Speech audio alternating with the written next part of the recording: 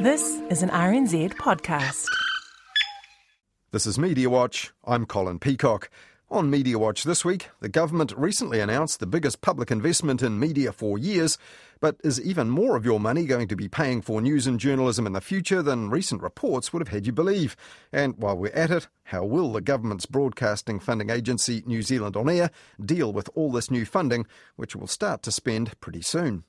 We'll also hear how the news media aired the opinions of a wide range of property owners after the government's big housing announcement this week, but the concerns of those who have no houses were harder to find in the coverage.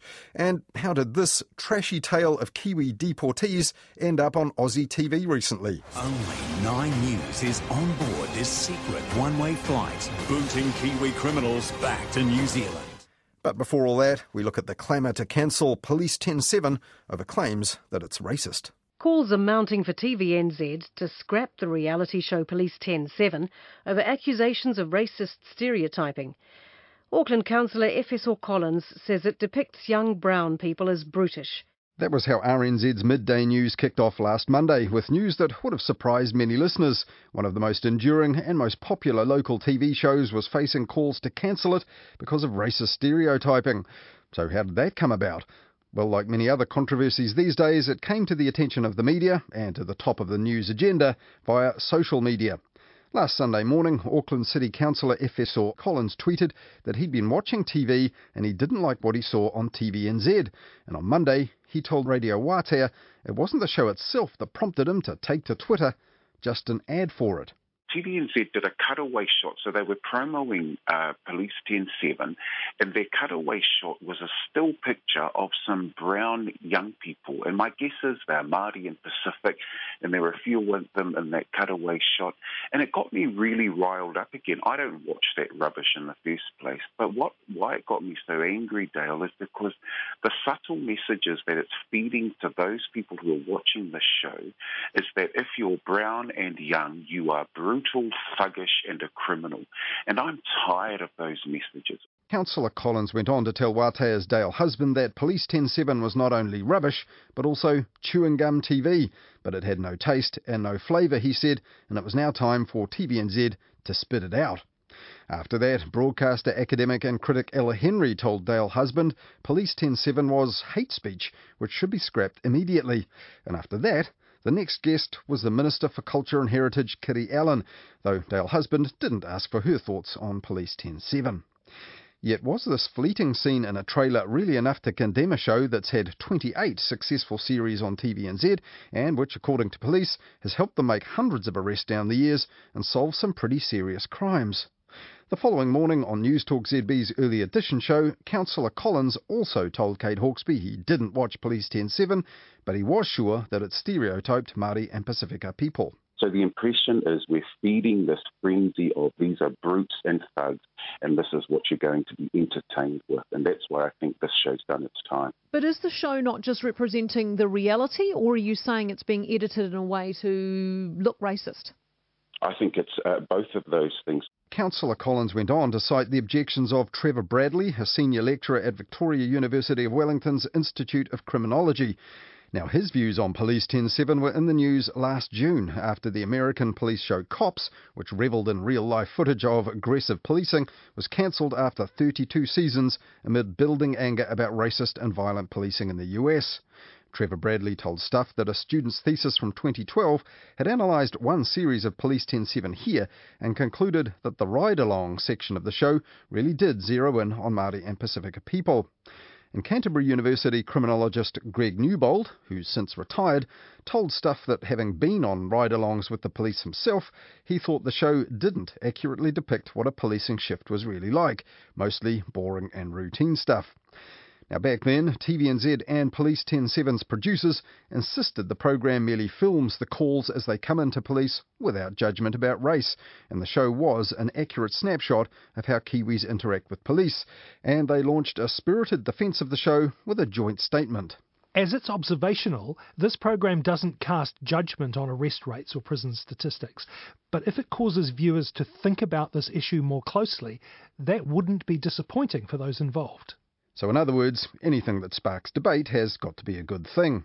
And back then, that seemed to be the end of the story. Another series of Police 10-7 passed by without any more headlines until now. Last Monday, News Talk ZB and The Herald had headlines saying that debate was raging about the show after FSO Collins had put it back on the agenda, and it was pushed on by interviews like this one with Race Relations Commissioner Meng Foon on the Mike Hosking breakfast. Do you think Police 10-7's racist or not? 10-7 unfortunately does target more brown people than white people, so therefore it is racist. But unlike FSO Collins, Meng Foon didn't want 10-7 pulled off the air. He wanted it ethnically evened up. Well, they can target who they're filming, actually, Mike. Yeah. They can actually quotarise the filming. So you would argue what we'll do is we'll have, okay, we've just edited up 3 brown people being or doing whatever for the program, so we now need to find 3 white people. Is that how that would go? Why not? Later in the morning, the former and original host of the show, former cop Graham Bell, appeared on News Talk ZB, after which he was elevated to the status of TV icon on the Herald's website. And he said that any criminals starring on his old show had selected themselves. If you can't do the crime, you can't do the screen time on the show. Racism is a very easy label to apply, and it's often applied erroneously or mischievously. And it's when people start applying it mischievously to try and perhaps excuse bad behaviour by a group of people, it becomes a real problem. But that isn't what Councillor FSO Collins had done, and neither was he doing what Graham Bell suggested next. I mean, does he want the police to ignore crime if it's committed by brown people? Possibly so. Well, does he? I mean, I'm beginning to think that there are people that do want that. Far from ignoring local crime, Councillor Collins had already told News Talk ZB he was addressing it personally in the region he represents. I'm on the ground in Otara, Papatoetoe or Tāhuhu, and we're working alongside community agencies, youth workers and community workers to assist the police in any kind of work that they want done. So I think it's time for us to move on from this. So Councillor Collins and the show's supporters clearly have very different ideas of what Police 10-7 is for. Back in 2014, the producer Philly DeLacy, who's now the CEO at the maker Screentime, said the ethos was a warts-and-all point of view, demystifying the role of the police, as well as harvesting those tip-offs for unsolved crimes. And she said one of the greatest tributes to the program was the number of police officers they worked with who told them that Police 10-7 was the reason they joined the force. So if so, what the show portrays is pretty significant. But Councillor Collins also told Radio Wātea on Monday it was more than just Police 10-7 that needed to change. He wanted Māori and Pacifica people represented in better ways right across the network.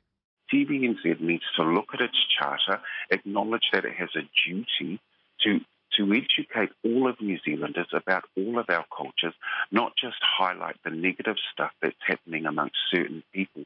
Councillor Collins was behind the times there. TVNZ's charter was repealed fully 10 years ago.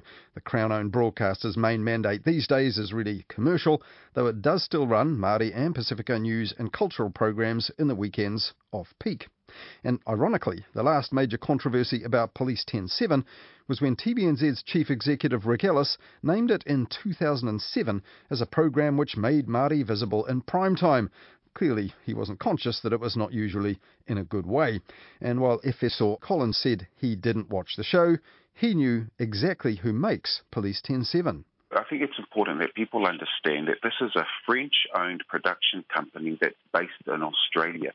They have absolutely no stake in New Zealand. They're not interested in how we're developing or evolving as a nation. And so they don't care. Their only interest is in how they're going to get high ratings.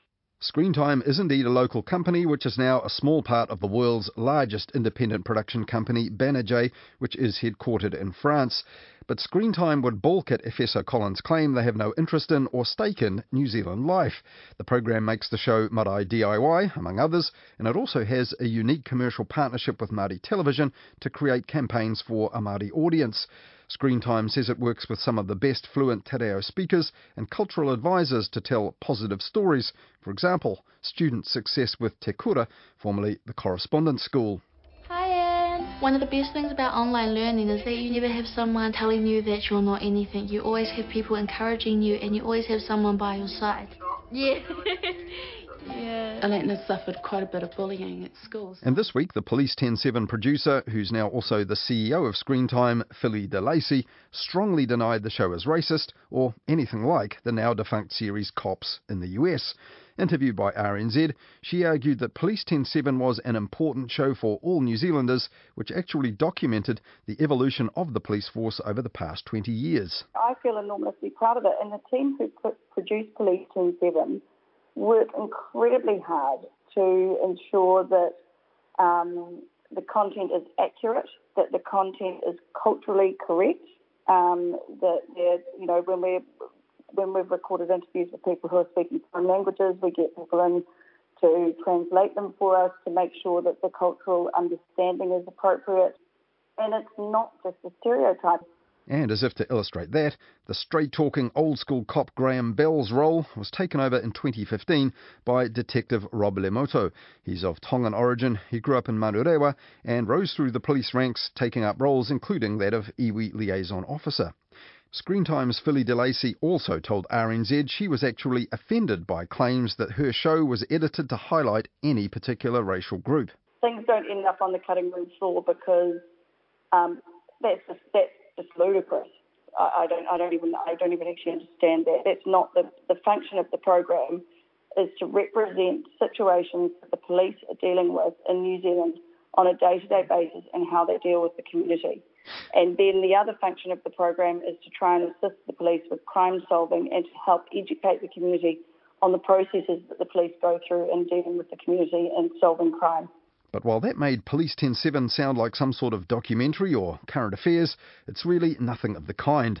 For the spin-off this week, former police detective Tim McKinnell said that the current contract the police and Screen Time have makes it pretty clear the deal is exclusive access on the condition that the Police 10/7 producers do what they're told by the police. The police preview the content before it airs, and they order edits for reasons of security, sensitivity and privacy, among other things, including this.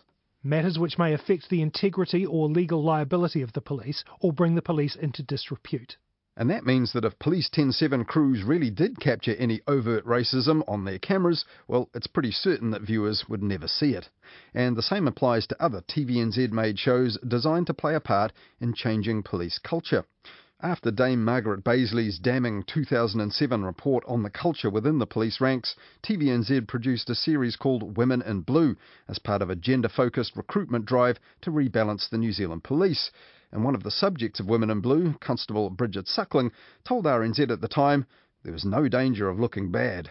I mean, there's always a certain amount of risk with media because you wonder, what's their angle, what are they looking for? Even though you've got these cameras coming along with you and you think, taking a risk here, all in New Zealand, seeing what I'm doing, you actually get to view those episodes beforehand. So you can make sure those messages or those stories are told in the way that you want them to be told. And it's the same deal or similar with shows like Motorway Cops, which is also on TVNZ every Thursday, Border Patrol and many others. The access is on the condition of cooperation. Though, judging by the viewing figures, that doesn't trouble the audience very much. Now, in the end, this week's controversy over Police 10/7 was all over in the media within 24 hours, so it remains to be seen if TVNZ or the police actually want to do anything about it. But while the police and TVNZ jointly defended the show from criticism in June last year, this time TVNZ would only say it was listening to feedback. And a police spokesperson told media this week the contract with Screen Time was due for renewal at the end of the year, and police would then assess how or whether to continue that relationship. And the police also said, "We are looking to explore opportunities to highlight the many other areas of work police is involved with, such as community engagement and harm prevention." Police 10/7 is likely to be back for Series 29 in 2022, in spite of all the objections voiced this week, under a new contract between themselves and the makers. And it's a fair bet that police powers of approval, vetting and veto will be reinforced in any new deal and used by the police to make sure the viewers only see what they want them to see.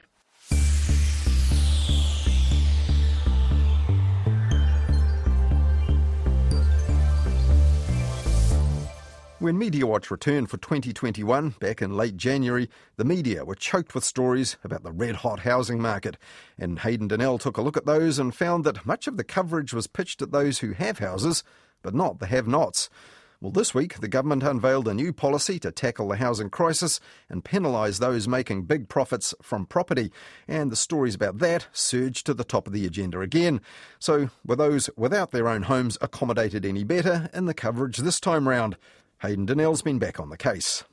Some of the changes on the investor side does or hopefully means that house price growth will slow. Currently running at 21.5%. I mean, that's huge. That's a lot of extra money. You and I, John, would have been better to be made out of weatherboard than skin and bones in the last year in terms of earning potential, and that's pretty cooked. That's economist Brad Olsen delivering a highly technical economic assessment to Breakfast's John Campbell in his analysis of this week's big housing announcement from the government. Olsen was one of a squadron of economists blitzing the media's airwaves and column inches following the housing package reveal. Independent economist Cameron Bagri, ANZ Chief Economist Sharon Zollner, Kiwibank Chief Economist Jared Kerr, ASB Chief Economist Nick Tuffley and Westpac Chief Economist Satish Ranchod were all given extensive room to deliver their views across every major media platform in the country. But one group was given even more room to hold forth than economists: landlords.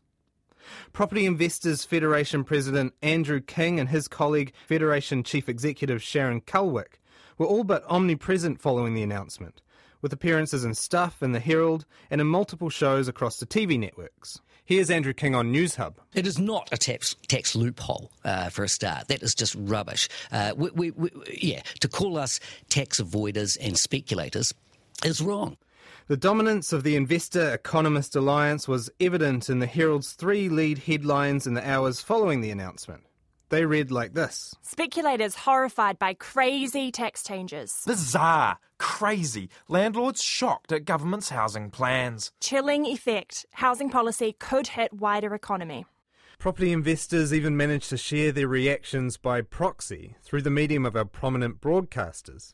Here's Duncan Garner passing on a potentially impotent threat from an investor acquaintance. A friend of mine who I know pretty well, actually, he's come to me overnight and said he's got 40 properties in Auckland. 40, okay? Wow. Yep. He's done really well. And he's going to put the price of every rental in Auckland up by $135 a week. Every rental he owns up by $135 a week from next year as a result of this. News Hub at 6 carried a story headlined, "Renters could be worse off following government's new housing package, property investors." It quoted three sources: Andrew King, a property developer, and Tony Alexander, an economist who once advised young people to hire as many feng shui consultants, window washers, dog walkers, dog washers and cat whisperers as boomers did if they wanted to own a home. Renters were not consulted. These were all legitimate voices to add to the discussion. Property investors in particular will be affected by a new rule barring them from claiming mortgage interests on their extra houses as a tax-deductible expense. It did raise questions, though, of whether there might be a few other people with thoughts about one of the biggest issues facing the country. First home buyers, the group the government's entire package was ostensibly supposed to help, got a little bit of attention, notably in an online story from News Hub's Hannah Cronast. First Home Buyers Club spokeswoman Leslie Harris also appeared in a panel on the AM show alongside King. But one of the most vulnerable groups affected by the changes, renters, were more seldom heard. When they did appear, it was often to express concern that they'd been overlooked, including in this story from TVNZ's Breakfast, where Kapiti grandmother Urutakai Cooper told Jenny May Coffin rising rents meant her children were losing hope they'd ever be able to buy a house. So how has it been for you and your husband to see your daughter, your son-in-law and your mokopuna in this situation? Oh, yeah, it's heartbreaking because, like I said, they're wonderful parents. I mean, I've got 5 children and all of them are wonderful parents. And they do really well for their own children, and I just want them to have a future. Some social media users said the bias towards investor voices showed newsrooms had essentially been bought off by a real estate industry which pays top dollar for glossy inserts in sections like The Herald's One Roof or Stuff's Homed. The reality is likely a bit more nuanced, but it's possible those real estate connections inform which commentators reporters have on speed dial. Moneyed and powerful voices are also just easier for journalists to get a hold of in general. Property investors have the cash to fund full-time advocates like King and Colwick. Economists are notoriously easy to find and reliable with a quote. Renters don't have the same resources or representation, and in this case, even those who often speak for those with lower incomes, such as the Salvation Army or Māngere Budgeting Services Trust Daryl Evans, weren't featured. Those inbuilt advantages for investors can lead to the media presenting a distorted impression of what New Zealanders actually think. To get a fuller picture that doesn't just elevate the loudest, most well-resourced voices in the room, it's worth taking the time to dig a little deeper and not default to the usual suspects. Hayden Donnell there, looking back at how property owners' angst was amplified in the media after the government's big announcement last Tuesday, but the voices of the housing have-nots were harder to hear.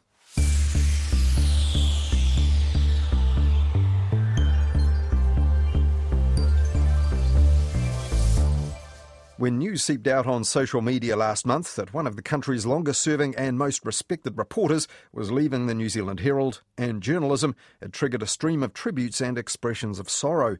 "We won't see his like again" was the common theme of those reacting to news of the retirement of Simon Collins, who finished up at the Herald this week. Now, many said he was an inspiration they hoped to emulate, but some said Simon set the bar so high that wasn't a realistic aspiration. And not only was Simon Collins a dedicated journalist, he was also dedicated to upholding the quality of journalism, a commitment that sometimes brought him into conflict with his own employers. And in fact, in the 1990s, he even helped set up and run a paper where reporters were the bosses. As the Herald said haere to him this week, and he left journalism after 42 years as a professional reporter, I spoke to Simon about all that and much more about changes in the media that he's witnessed. And I actually discovered in doing that he'd been reporting long before he turned pro, publishing his first newspaper at the age of 9.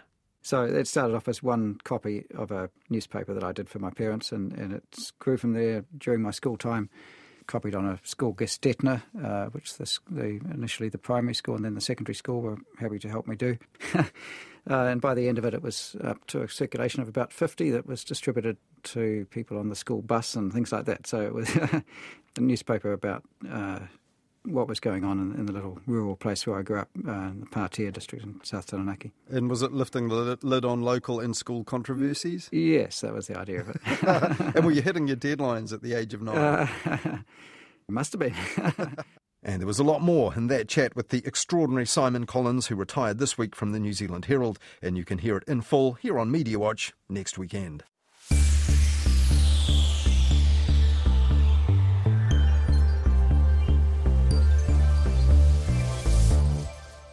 One Friday last month, the Minister for Broadcasting and Media, Chris Whāwhoi, popped into the headquarters of the Otago Daily Times in Dunedin to unveil his government's latest move to sustain local news and journalism in tight times for the local news media. $55 million over the next 3 years in a special fund to which media companies big and small, local and national, could all apply to bankroll their work and their projects, even the Otago Daily Times. And this is the biggest single public investment in journalism for decades, and the first time public funding has ever become available for some media in New Zealand. And as we heard more recently on Mediawatch, opposition political parties are pretty worried about the media being reluctant to bite the hand that's feeding them in future.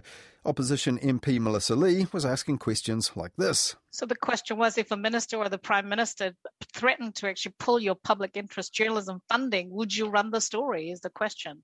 Now, when grilled about this at a parliamentary committee, Chris Whāwhoi said, "Don't worry, all the money will be dispensed at arm's length from politicians by the government's broadcasting funding agency." I am confident that any decisions that made around any of the funding support that we have announced recently is completely and utterly clear of any ministerial involvement, and quite rightly is undertaken by New Zealand On Air. But it turns out that public interest journalism fund might be a bigger investment than the media reports have suggested so far. After the announcement, the Cabinet paper outlining the approval for the spending, Investing in Sustainable Journalism, was released by the Ministry for Culture and Heritage after the Minister's big reveal. It says that $10 million will be spent this year, $20 million in the final year, 2023, but in 2022 it says $45 million is listed, making a total of $75 million all up. And in the current circumstances, another $20 million for more journalism is a very big deal. The Cabinet paper says that on the 6th of July 2020, Cabinet agreed to provide $77 million over 3 years for what it calls broadcasting initiatives. And the paper in the name of the minister also says this. I will seek agreement to the use of the remaining $20 million in the contingency before the end of the 2020-2021 financial year. So, does that mean there will be a bonanza in 2022 for journalism or not? Well, this week the Minister's office confirmed to Mediawatch that, as reported last month, $55 million over 3 years will pay for public interest journalism via New Zealand On Air. But the Minister has a further $20 million contingency, which he may seek approval to draw down as he sees fit. Some of that contingency could go to the Public Interest Journalism Fund, if the Minister deemed it necessary, or the contingency could be used for other broadcasting and media priority initiatives, the statement said. So the $77 million referred to in the Cabinet paper includes the $55 million for the Public Interest Journalism Fund that's been confirmed and that extra $20 million contingency yet to be considered by the Minister. Now, the knowledge that there's another $20 million on the table for the Minister to call upon in 2022 probably means the media, lobbying of the Minister, won't let up between now and then. The first $10 million will be available this year, the Minister said, and the fund could be taking applications as soon as next month. But New Zealand On Air is relatively new to funding journalism and not with the sort of sums it will now have at its disposal. So this week I asked New Zealand On Air's head of funding, Amy Mills, is New Zealand On Air ready for the job? Yes, you're right, but actually we do have quite significant experience in terms of funding journalism and news and current affairs. We've gone through initial engagement with the sector to kind of gauge needs and understand where the pressure points are and how we do our normal funding and what does that look like. So what does that mean, engagement with the sector? So 24 interviews that were undertaken by Hal Crawford post the Minister's announcement, so in sort of February, hour-long interviews going into questions about defining at-risk public journalism. You know, we do fund news and journalism content currently, but there's a lot that we don't know about that sector that we need to understand. And so that's what those conversations were about. It was about understanding what the needs are out there.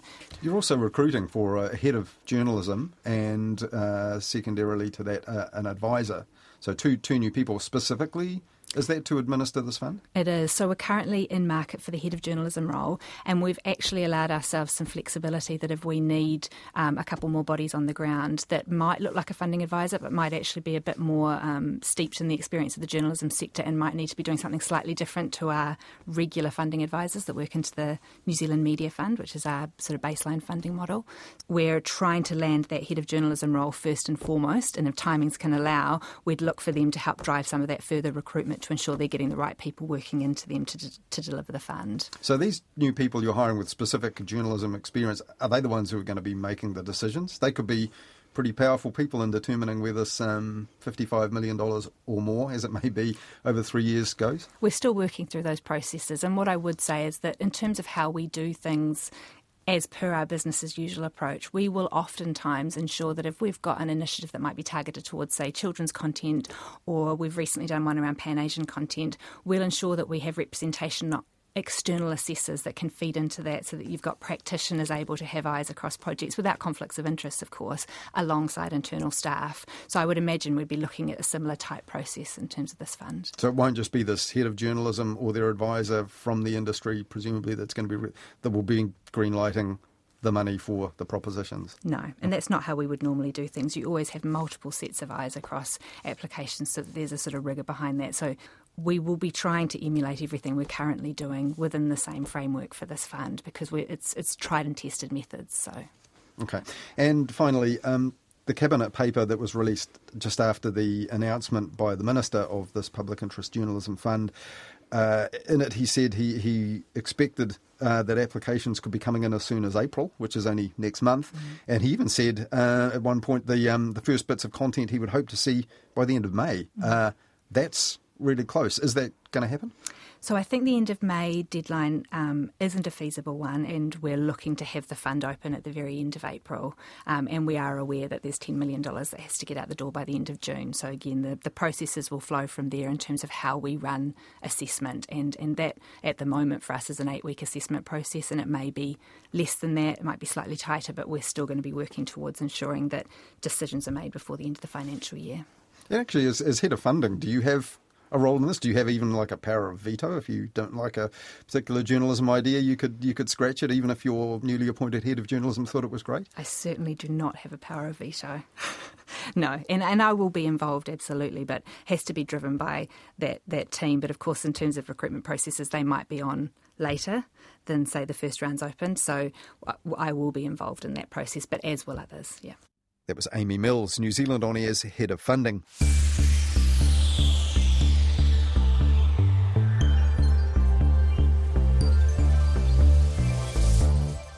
Before we go this weekend, earlier this month on Midweek Mediawatch, our weekly catch-up with Karen Hay on The Lately Show on RNZ National, Hayden Donnell took a look at an Australian TV report that made political waves here recently. It was promoted by Australia's 9 News like this. Only 9 News is on board this secret one-way flight, booting Kiwi criminals back to New Zealand. And Channel 9's reporter Jordan Fabris was right up in the faces of the 501ers who were being herded onto what he called a Con Air repatriation flight as they were marched across and onto the plane. How does it feel to be kicked out of Australia? And there was plenty more where that came from, as Jordan Fabris confronted several other deportees who were all handcuffed and flanked by Border Force officers. A fully unrestrained Australian Border Force chief then assured Jordan Fabris that all this was about protecting Australia's communities. And then the Immigration Minister Peter Dutton told Jordan Fabris this. It's taking the trash out, then we can make Australia a safer place. After 3 hours in the air, Con Air touches down at Auckland International Airport. The unwanted passengers no longer Australia's problem. Now, Peter Dutton calling New Zealand citizens trash caused a diplomatic mini-row here. He later apologised for his choice of words. But what about the way that report was actually made? Jordan Fabris made it sound like he was revealing a top-secret operation. No markings, just an Australian flag on the tail. But for a small handful of people, no one knows about the top-secret charter, or more importantly, where it's going. But it was pretty obvious there that Jordan Fabris had full Border Force permission to stroll around the runway and make just the sort of report that would have pleased the Minister and the Border Force. On Midweek Mediawatch, Hayden was disappointed that the lack of ethics didn't seem to have raised any eyebrows across the ditch. The fact that it didn't receive much commentary sort of seems to suggest to me that this kind of police and government, authorities, Border Force and government propaganda is so common that it almost doesn't cause a stir over there. But this week there was some belated examination of that reprehensible report. Paul Barry, the host of ABC's TV show Mediawatch, called it out on his own midweek update, Media Bites. The story was a PR exercise for Home Affairs Minister Peter Dutton, who told Nine. It's taking the trash out, then we can make Australia a safer place. Which, as we heard, Nine dutifully parroted in its introduction. Taking out the trash. Trash is the word. No arguments here, though they didn't ask who was responsible. But thankfully, another ABC journalist did. Asia-Pacific Foreign Affairs reporter Stephen Zedzic this week reported that Border Force officials have conceded they made an error when they allowed Channel 9 to interview the deportees.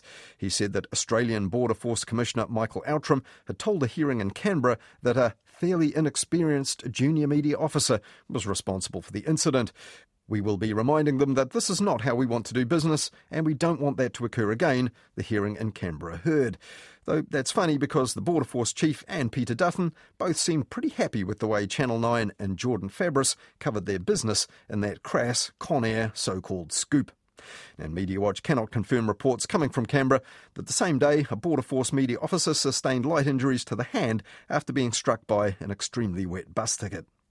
Well, that's all we have for you in Mediawatch this weekend, but the Mediawatch team will be back with more at about 10:30 next Wednesday night, talking to Karen Hay on The Lately Show, and then back again with more Mediawatch at the same time next Sunday, here on RNZ National.